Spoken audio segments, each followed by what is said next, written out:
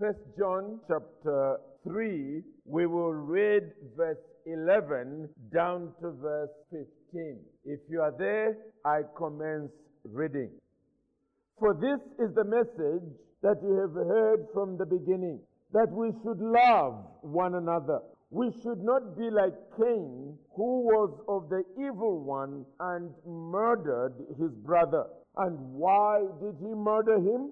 Because his own deeds were evil and his brother's righteous. Do not be surprised, brothers, that the world hates you. We know that we have passed out of death into life because we love the brothers. Whoever does not love abides in death. Everyone who hates his brother is a murderer, and you know that no murderer has eternal life abiding in him. Well, as you can see, we return to a series of sermons in the first epistle of John, and the theme continues to be assurance of salvation. We cannot emphasize this too much because you can be sure that it is one of the most important issues to settle while you are still in this life. It is dangerous to continue even 1 second without making sure that according to the Bible, you are on the right side of God, not based on your own opinion, because all of us always want to believe the best side of things, but making sure that according to the Bible, you are truly saved by the Lord Jesus Christ. Last week, we noted from verse 12 and 13, John warning us that we should not be like Cain. And clearly, he was using an extreme example in order to, as it were, awaken us to this reality that it is possible for you to be among people that you should have, as it were, kindred affections for, and still treat them with a grudge, with enmity, and with hatred. Not because they've done something wrong against you, but because they want to obey God, they want to live for God, and that produces a negative effect in your soul. And so he said, we should not be like Cain, who was of the evil one and murdered his brother. And why did he murder him? Because his own deeds were evil and his brother's righteous. And clearly, that's what often happens even within the context of the church. That those who are living for God, those who are characterized by a real commitment to holiness, are often hated by those who are living in compromise and who are living in sin. And so just in case that is what you are going through, John ended this section by saying, do not be surprised, brothers, that the world hates you. And often, as we saw last week, Christians are perturbed by this reality. Often they are frustrated and in tears. They are asking themselves the question, what have I done that I should be hated like this? And they are constantly searching their own hearts, going back into their own brief histories to see what on earth they may have done wrong. And often splitting hairs, often even apologizing in case They are just not aware of what they have done. The truth is, they've done nothing wrong. The truth is, they are hated because they are living a life which is upright and holy, and the person, it reflects back on them negatively, and they then hate the person who is living a good life. Well, today we are only looking at the 14th verse, where John says, we know that we have passed out of death into life because we love the brothers. Whoever does not love abides in death.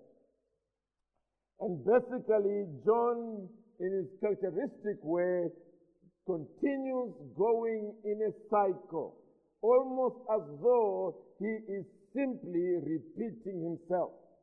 But as we have noted, in John's cyclic way of expressing himself, he always adds a little extra, an extra thought. And it is that addition that we need to think about this morning. What is the addition that he is adding with respect to love? And it is the element of death and life. The element of death and life. Listen to this. We know that we have passed out of death into life because we love the brothers. Whoever does not love abides in death. And friends, this is where true evangelicalism parts ways with nominal liberal Christianity. True evangelicalism insists on the fact that a person who becomes a Christian does not simply adopt a new lifestyle. He does not simply adopt new teachings, but he is a person who goes from being spiritually dead to becoming spiritually alive. That it is a very real situation in which we can literally see a major difference. Death on the one hand and life on the other. It is also where true Christianity differs from all the religions of the world. Because all the religions of the world simply speak in terms of adopting a new philosophy, adopting a new way of life. Christianity, true Christianity, goes beyond merely adopting a new belief and adopting a new life. It goes on to emphasize that there is the life of God, true spiritual life, invading the dead and giving them a new experience altogether. As an author from a previous generation once entitled his book, that it is the life of God in the soul of man. The life of God in the soul of man. And this is what John adopts here for us. He draws our attention to this reality. And consequently, let's spend a few moments thinking together concerning this true teaching of biblical Christianity. And it is this, that a true Christian is a person who has gone from spiritual death and has entered into spiritual life. That's the way John phrases the statement before us. And all John is saying is this: we know that we have become Christians. That's all he's saying. We know that we have become Christians. But look at the way he phrases it. He says there, we know that we have passed out of death into life. We have passed out of death into life. Now, friends, these are not mere words. That's the way in which the early church understood a person becoming a Christian. It is, if we can take it into the physical realm, it is going into the university teaching hospital, opening the mortuary, seeing all those dead bodies. They are dead. There's no life in them. The soul isn't dead.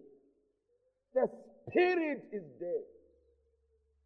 And then suddenly, here is the impossible situation. You begin to see, one by one, those individuals getting out of those trays, out of those cabinets, getting up and beginning to walk out of that place. It's not a mere teaching. It is individuals who are dead beginning to live life once again. The Lord Jesus Christ in John chapter 5 used this same phrase. Let us turn there. John and chapter 5.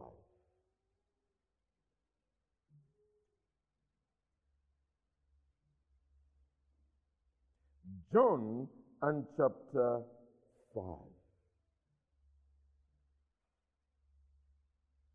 If you are there, I commence reading from verse 22. Perhaps let me begin with verse 21 because there is something about being raised from the dead there. Verse 21. For as the Father raises the dead and gives them life, so also the Son gives life to whom he will. So the Father has the power to raise the dead. Individuals who are dead being given new life. Jesus is saying, the same has been given to me. That same power to give life to the dead, whichever individuals who are dead, whom I am pleased to give new life. Verse 22. The Father judges no one, but has given all judgment to the Son, that all may honor the Son just as they honor the Father. Whoever does not honor the Son does not honor the Father who sent him. Listen to verse 24. Truly, truly, I say to you, whoever hears my word and believes him who sent me has eternal life. He does not come into judgment, but has passed from death to life. He has passed from death to life. Verse 25. Truly, truly, I say to you, an hour is coming and is now here, when the dead will hear the voice of the Son of God, and those who hear will live.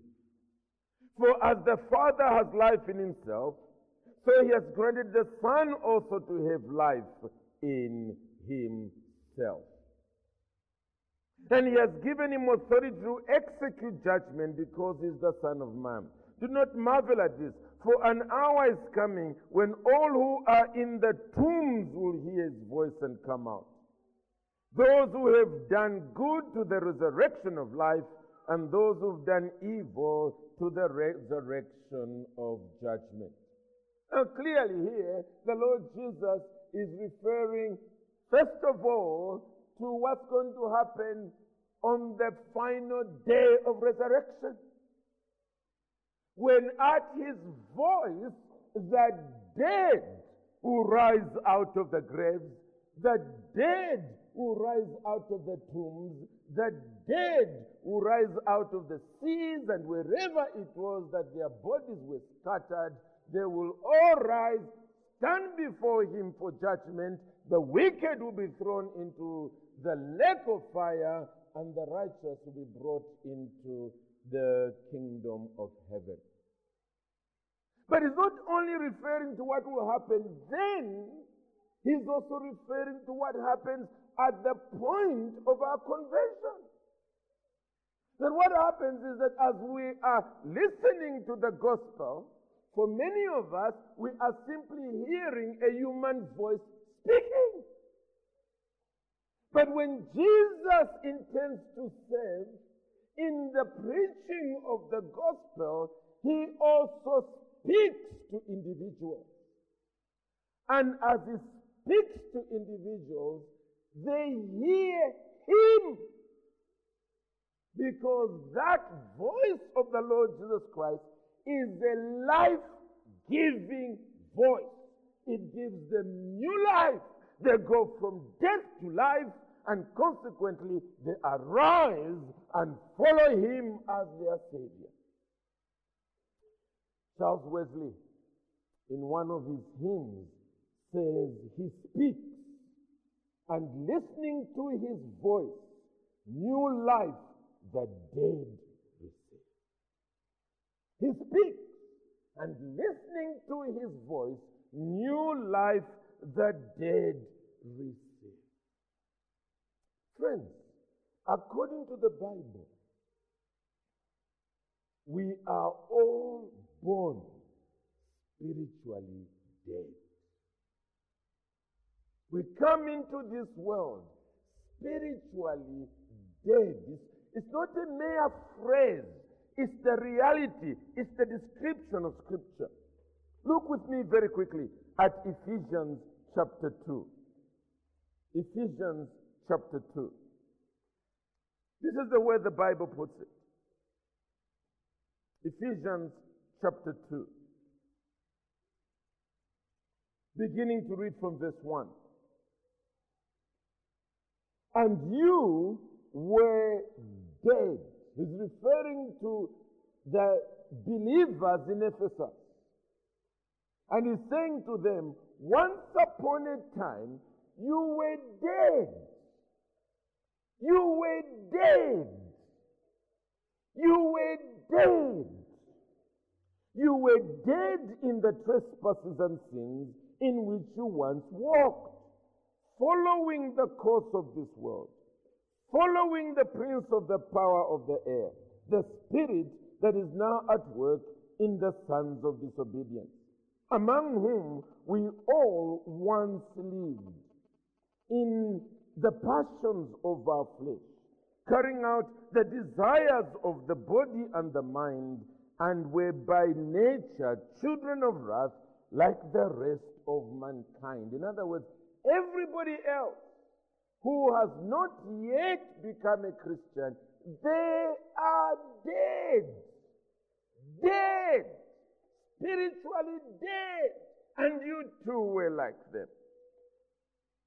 And then verse 4 says, but God, being rich in mercy, because of the great love with which he loved us, even when we were dead in our trespasses, made us alive together with Christ.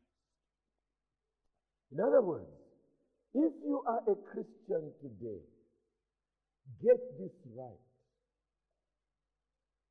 You are a product of an act of God. An act of God which took place on the day of your conversion. While you were dead, God acted. The way in which he created you in the beginning, he now recreates you. And in recreating you, he infuses new life in you. And that's why in verse 10, the Apostle Paul says, Ephesians 2 verse 10, for we are his workmanship, created in Christ Jesus for good works, which God prepared beforehand that we should walk in them. Do you realize this? I'm asking, do you realize this? That you were born dead, spiritually dead. Just the way in which people are dead and they are in mortuaries or they are 6 feet in the ground. You were dead. And then God, out of his amazing love, one day infused spiritual life in you. And you woke up from that spiritual death. And consequently, you cried to him that he may save you, that he might wash away your sins, that he might make you new. This is the reality that John is bringing to our attention here. This passing out of death into life. Very well then, how do we know that we have transitioned from death to life? How do we know? Well, there are many tests, and John continues to give them to us. One of them is that we develop a new love for Christians. We have a love for Christians that was not there before. Back to 1 John and chapter 3. 1 John chapter 3 and verse 14. John says there, we know that we have passed out of death into life because we love the brothers. Because we love the brothers. Notice, first of all, that the normal phrase in Greek for love of brothers is the phrase Philadelphia. Philadelphia. Phileo is another word for love, and adelphos is the word for brother. So Philadelphia is simply love for the brethren, and you find it scattered in the Bible here and there in the New Testament. John, however, here still prefers to use the word agape, which is also a Greek word for love. The difference being that Philadelphia is a more natural love. It's a kind of love that is in your heart towards somebody that you have a kindred affinity with. You are born in the same home, and consequently you have love for that person. Whereas agape is a principled love. It is a love that is not dependent on circumstances.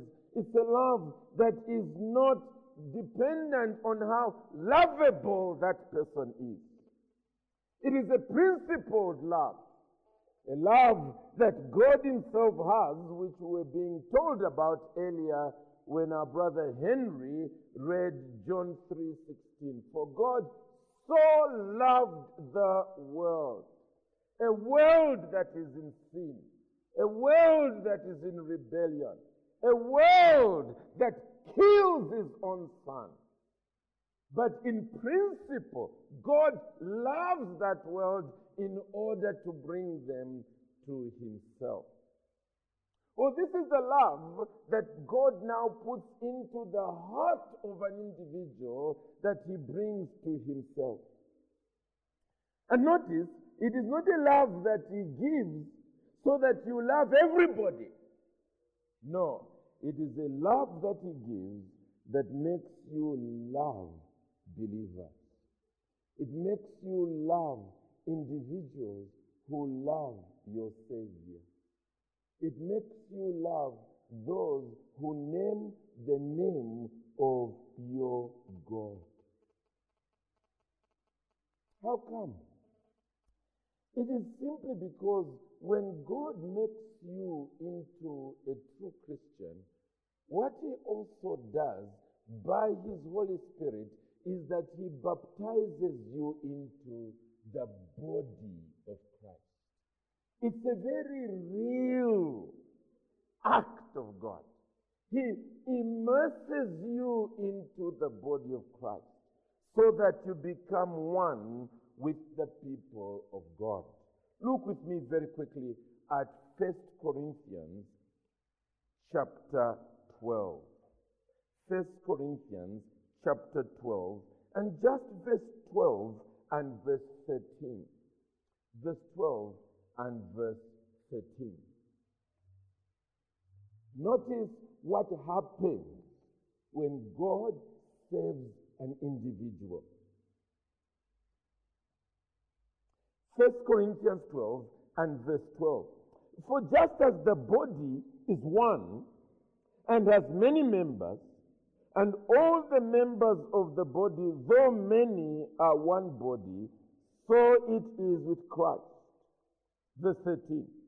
For in one Spirit we were all baptized into one body, Jews or Greeks, slave or free, and all were made to drink of one Spirit.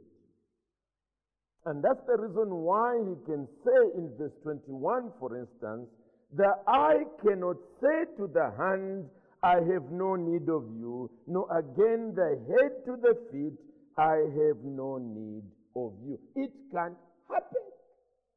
Just as it doesn't happen to the human body, it doesn't happen to the body of Christ. Because it's very real. It happens at conversion. The Spirit of God takes you and immerses you into the body of Christ so that you become one with Christ and one with every other person that has been connected to this body.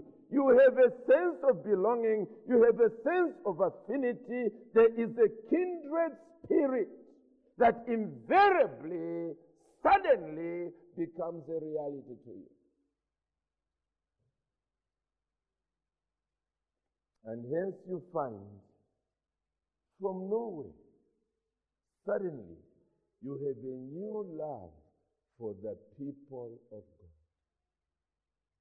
As I've said here before, previously you used to go to church the way in which we go to the post office or to the shopping mall. You simply go there for what you get. You're not interested in who else is there. You pay your money, you get your goods, and you go home. You're not interested in other people there. That's the way in which before your conversion, you go to church. You go to listen to the sermon, to sing your songs, to give your money, and to quickly get back home. You don't care who else is there. You don't care what their circumstances are like. You don't care about any details concerning their lives. You've gone in, you've got what you wanted, you get home. Until the Lord Jesus Christ saves you. Suddenly you are interested in those faces that are on that pew sitting with you. You want to know their names. You want to know what they do. You want to know where they live. You want to know the circumstances in their life. Suddenly, this comes into you. You want to know their relationship with your Savior. And so one of the questions that will come out of your lips is this: are you a Christian? How did you become a Christian? Tell me about it. It's not because you want to judge them, it's because you want to identify more closely with them. And as they share with you how the Savior saved them, your heart wells up in praise to God. Something says to you, here is my brother, here is my sister. Praise the Lord. Hallelujah. You're born and you have a life together.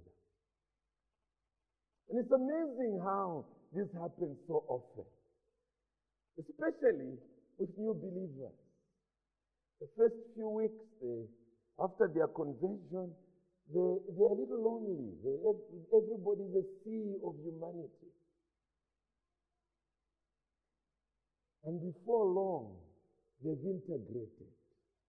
Before long, they are part of the family. Before long, that's where their closest friends are. Before you know it, if you visit Christians around the city, you find them in those homes. They are having fellowship with people that before had been complete strangers to them. They are now their buddies. They are now their friends. They are having a lot to do with one another. What has happened? God, by His Spirit, has infused new life into them. God, by His Spirit, has joined them to the body of Christ. And consequently, they now have a new love for the people of God. So what John is saying, if we can go back to our text, he is not commanding us. He's not saying, because you have passed out of death to life, you should love the brothers. No. He's making a statement of fact. We know that we've passed out of death into life. How do we know? Because we love the brothers. There's this reality. It's happened in us. We can testify of it. There's a love we have for fellow Christians that we don't have for anybody else on the planet. Now, John is the kind of individual who's never content with positive statements. He always wants to make sure that we understand him clearly by saying the same thing negatively. And we must do the same. We must state that those who do not have a special love for believers are still unconverted. They are still in their sins. They are still dead. We must say it. John says it here. Back to our text. 1 John 3 and verse 14. We know that we've passed out of death into life because we love the brothers. Whoever does not love abides in death. And he means it when he says it.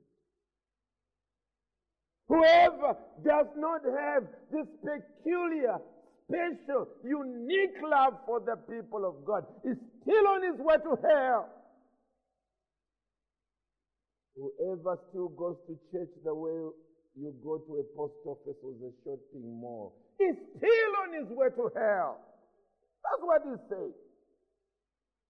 And he's not being unkind. No. The way you are kind to people is first of all by being ruthlessly honest with them. When a doctor tells you that you've got terminal cancer, well, of course you'll be disturbed. But if he simply said to you, well, it's just a little bit of a cough and so on, you can go home and don't worry, things will be okay. That's not love. That's not love. In the same way, when you know you've got somebody you relate to who claims to be a Christian but has absolutely no interest in the people of God, love them, and love them by telling them, my dear friend, I doubt that you are a Christian. And you know one reason why? You've got no love for the people of God. Absolutely no love. They may be offended. They may call you all kinds of names. But you know, if the Lord opens their eyes, they will thank you. They will say, you know, you are the one person who dealt with my soul faithfully. Thank you. Because if you hadn't, I would have still continued listening to gospel messages thinking they are for other people and not me. But when you challenged me, forced me to question myself. Because I knew you know me. You're close enough to me to know me. And consequently, you would have spoken on the basis of what you know. That's what John is doing here. And the reason why he does it is because it's true. When we are dead in sin, we are chronically selfish. Life is about us. That's it. It's about us. And more than that, because we have not been immersed into the body of Christ by the Spirit of God, we have no spiritual affinity with believers. Nothing whatsoever. So it only makes sense that we don't have a special love for them. It only makes sense that we are not interested in their circumstances. It only makes sense. And that's the reason why a lack of a special love for believers is an undeniable proof that you are still dead. You are still dead in your sin.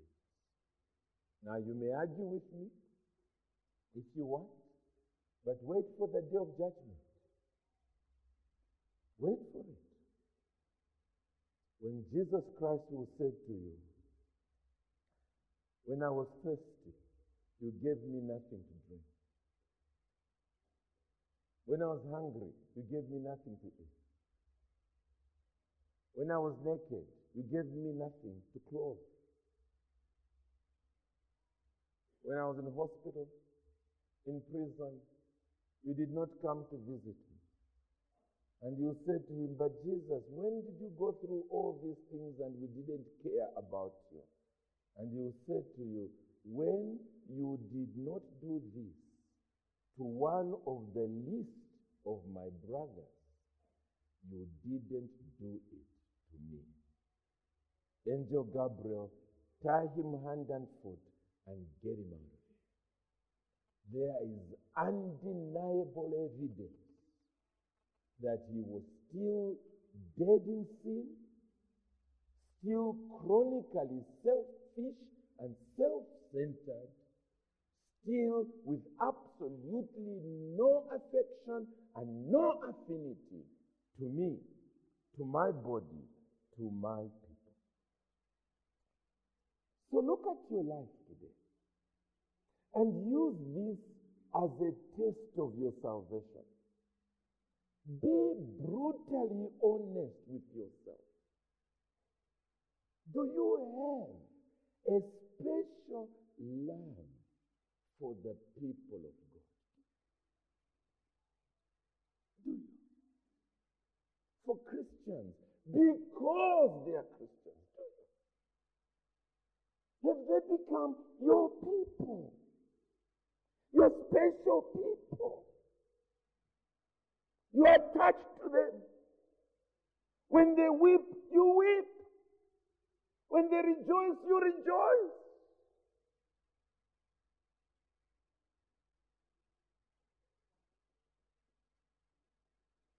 Don't cheat yourself, because ultimately we cannot cheat ourselves. But God has the facts.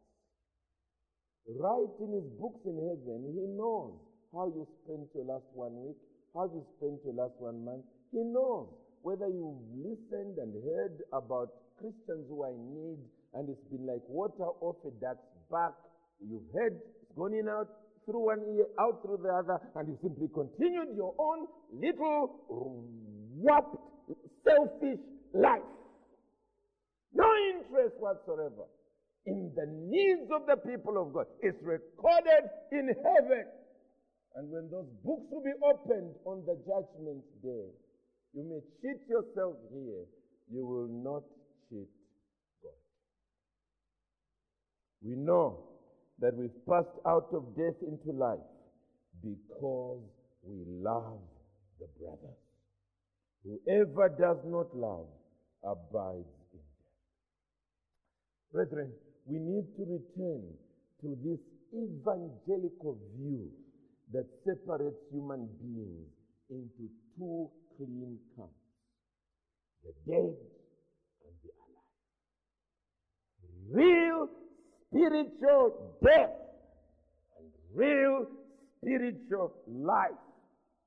The phrase born again is not an empty phrase. No. It is the spiritual equivalent of being physically born. The way in which you are born into this world, that's the way in which you are born into God's spiritual family. It's not a mere phrase. It represents real spiritual reality. Those who are not true Christians have not experienced spiritual birth. They are still dead. Dead. And that's one reason why I really get worried when Christian men and women insist on marrying unbelievers. Come on! How can anybody in his right mind marry a corpse? How? How? Surely if you claim to be a believer, then there is a spiritual reality in which you live, and you know that fellow believers and that spiritual reality. And when you mingle with unbelievers, you can see they are dead. They are spiritually dead.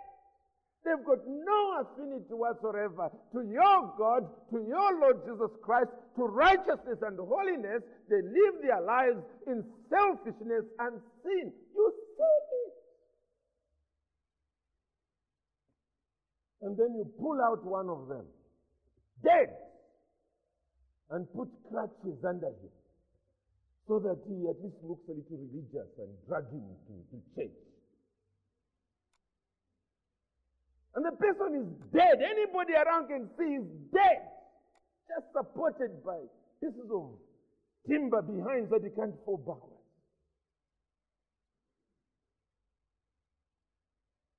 And still insist on getting married to the person. Friends, that's not Christianity. It's not the Christianity of the Bible. The Christianity of the Bible speaks about God, the living God, invading human history, giving life to individuals.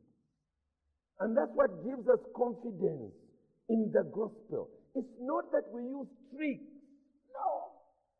We don't try and play the organ with such a tone or tune that can produce tears out of a rock and then force you to come to the front. No!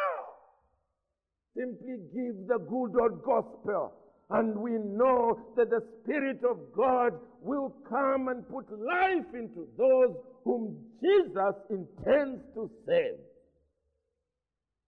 He speaks, and listening to his voice, new life the dead receive. So you claim to be a Christian today. Here's my question. Has something happened to you? Has something happened to you? Something that is like going from death to life. Has it?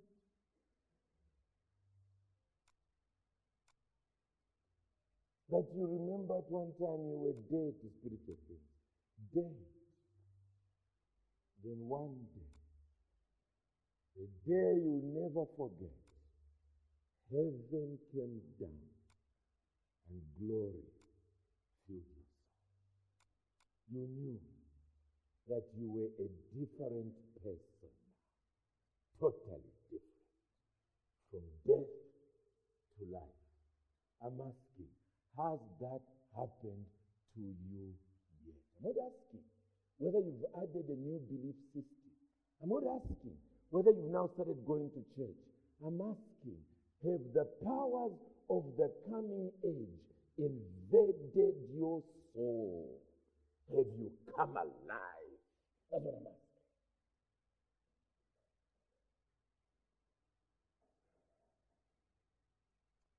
If you cannot say yes to that question, most likely you are still not a Christian.